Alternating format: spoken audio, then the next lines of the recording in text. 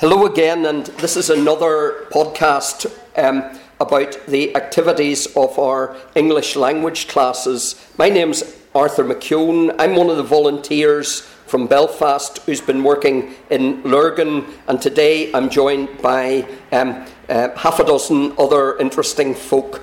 Can you introduce yourself, Jane?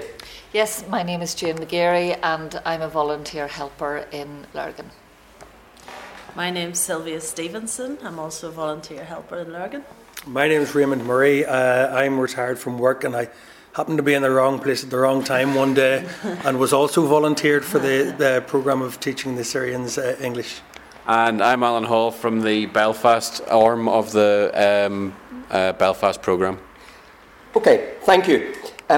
First question then is, who have we been teaching and who are the various learners who've been coming to the various groups?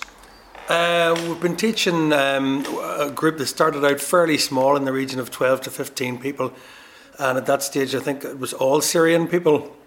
The group has more than doubled over the last 4 to 5 months and has become more diverse in a range of nationalities. Bulgarian, Spanish, Portuguese, Polish, one or two others, I think, half a dozen Chinese people as well, but it's still predominantly Syrian, and everything from grandfathers down through fathers down to grandchildren, so it's intergenerational as well. Uh-huh. And what have we been teaching? What goes on in a typical lesson? The lessons seem to be very practical. Teaching the very basics of English, telling the time, what the weather is, what clothes people are wearing, what items they might have in their house, and a little bit of reading, a little bit of writing, and then of course conversation.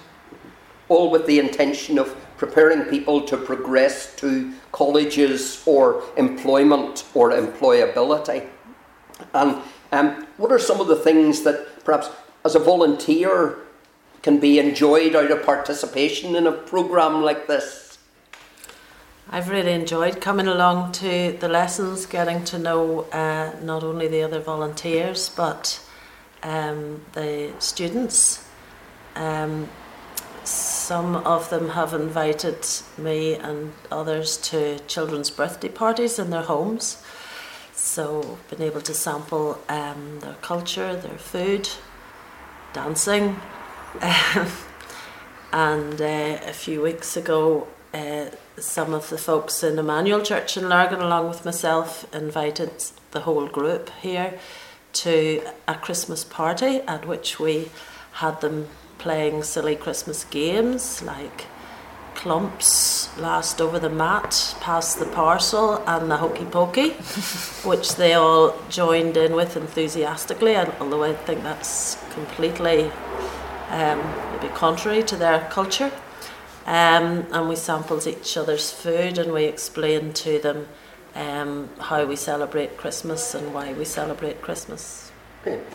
Thank you. And what about the future? What do you see as some of the options for maintaining and developing it? It's not without its challenges, but any thoughts? It's certainly not without its challenges. We have noticed quite a varied range of current abilities and ability to learn within the group. That has presented us a challenge which we're now facing with a view to dividing the group up into at least two learning levels, so that those who move forward faster don't stagnate, and so that those who are a little bit slower don't become intimidated by the speed at which we move forward. So we're hoping to break the classes up and to make proper use of technology in moving forward and teaching them. And I've been hearing about the Self-Access Centre. How could this be a significant component of the programme?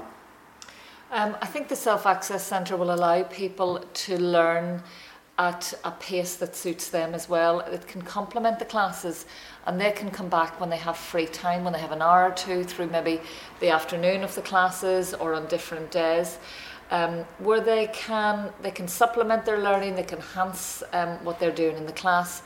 It fits in with their family needs, and it also gives them that extra bit of a challenge as well, I think. Mm-hmm. Good. Well, thank you very much. Can we just draw this to a conclusion with thanks? And has anybody any exciting plans for Christmas? Or do we all just need a good rest? I'm looking forward to receiving the video of Sylvia's version of Heads, Hands, Fingers and Toes, which has been a highlight of the programme so far. Well, can I just say that I've already had my highlight, and that was Raymond as the Great Dane in the Panto in Lurgan. Any more comment on that? Yes, I enjoyed that dressing up as well. Well, thanks as always. Thanks again, and happy Christmas. Thank you. Goodbye. Thank you.